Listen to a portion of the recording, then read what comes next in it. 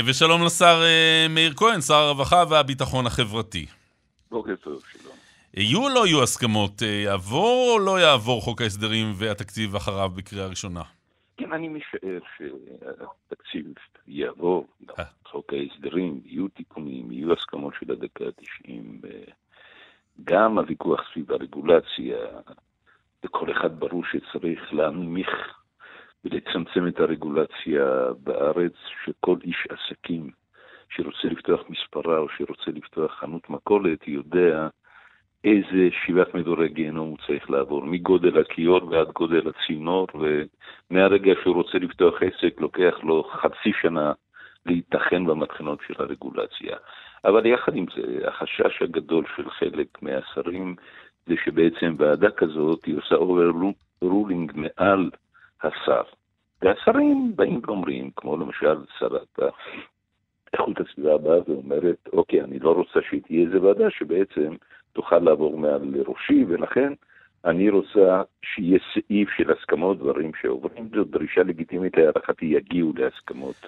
תגיד, בסוף. בנושא גיל הפרישה לנשים, האם כאן אתה חושב שתימצא פשרה, מכיוון שהם מבקשי שלטון הרי חברי הקואליציה, כן? הם לא רוצים להתאבד וללכת לבחירות.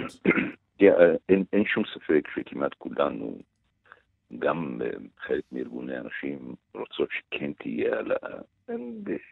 נשים וגברים היום בשל העלייה של רמת החיים היחסית רוצים לעבוד, ולכן אומרות הנשים ואומרים הגברים, אם אתה מעלה את גיל הפרישה ואני עובד במקצוע שוחק ואני לא יכול לעבוד, כלומר אין דין אחד שיושב במשרד כדינו של נהג מסעית שנוסע כל בוקר ועושה מים המלך עד אילת הלוך חזור. פיצוי נשים בעבודות קשות ושוחקות ופיזיות, זה המפתח. כבר מדברים על זה, אני יודע שיש כבר תיקונים, יש הוספה של כסף למקצועות שוחקים, למפוטרות, הגדלת הבטחת ההכנסה, ההכשרות, יש עדיין התנגדויות, אבל תראה, הדבר החשוב זה ש3 שנים לא עבר תקציב, ובכל זאת, יש היום הזדמנות פז, וזה יקרה, להעביר תקציב ולהחזיר את המדינה לפסים. זה תקציב חברתי מאוד.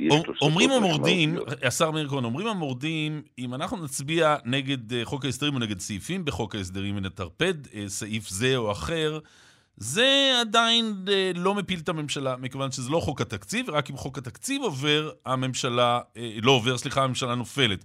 אומר שר האוצר, אם לא יהיה חוק הסדרים, לא מגיש חוק תקציב, והממשלה הולכים לבחירות. איך זה ייגמר?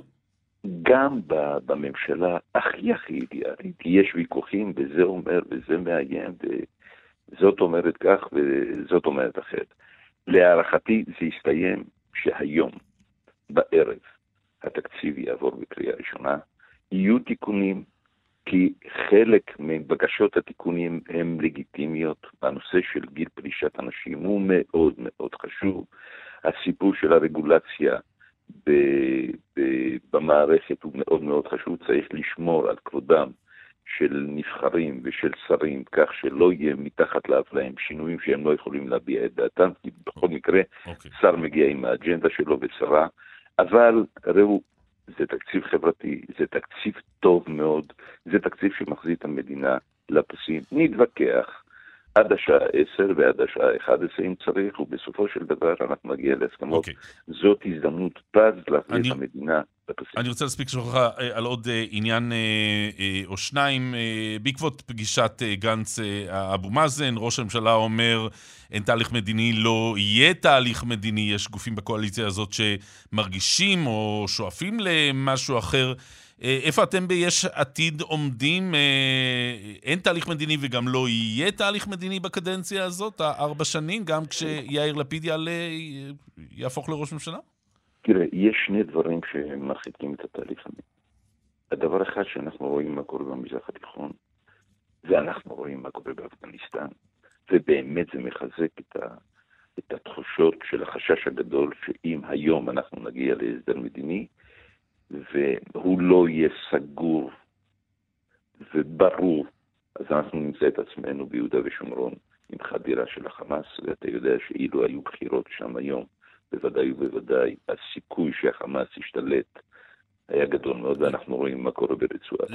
לכן טעה שר הביטחון שנפגש עם אבו מאזן כי הפיח אצלו תקוות לא ריאליות? לא, זה אחד. הדבר השני הוא שאנחנו היום מתעסקים במדינת ישראל בתקציב לטפל בקורונה. יש לנו כל כך הרבה אתגרים שלנו וצריכים להיות מלוכדים סביבם. עכשיו, אני לא יודע מה היה בשיחה. השיחה, אומר שר הביטחון, השיחה הייתה על דעתו של ראש הממשלה.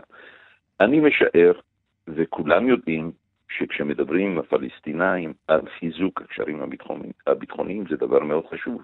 כי בסופו של דבר הקשרים האלה ושיתופי הפעולה האלה נמשכים לאורך זמן. בין זה לבין הבטחות לעתידיות, אני חושב שזה לא נמצא. ממש לסיום אני רוצה לשאול אותך, איך אתה רואה את התפנית שלקח מותו הטרגי מאוד של החייל, לוחם מג"ב, בראל חדריה שמואלי, שפתאום נהיה איזה עניין פוליטי סביב זה? כבר אנחנו חצויים פוליטית סביב מה שקרה שם. כן, זה התחיל עם האירוע של ליאור עזריה. הפוליטיקה נכנסה לכל תחום בחיים שלנו, ולדאבוני הרב גם למקרה העצוב והטרגי הזה. אני חושב שהצה"ל צריך לבדוק את עצמו. צה"ל צריך לבדוק את עצמו. זה אירוע טרגי, אירוע שלא היה צריך לראות. כולנו היינו כאן יש קונסנזוס, כאן יש קונסנזוס. אבל על הקריאות בהלוויה נגד ממשלת בנט, מישהו מכווין את מהלך העניינים הזה? אנחנו רואים ברשתות החברתיות שהדרישה לשחרר את ידי החיילים היא יוצאת ככה במקביל תחושות נגד הממשלה הנוכחית. כן, זה קל מאוד לעמוד בצד השני ולצעוק לשחרר את ידי החיילים. זה קשה מאוד להיות מפקד בשטח ולנהל עמידה מול אזרחים. אני חושב, אישית, אני חושב שהייתה צריכה להיות ברגע הזה של האירוע תגובה הרבה יותר נחרצת, ומפקדי האירוע יצטרכו לתחקר את עצמם. טעה צה"ל שלא הגיב תגובה יותר קשה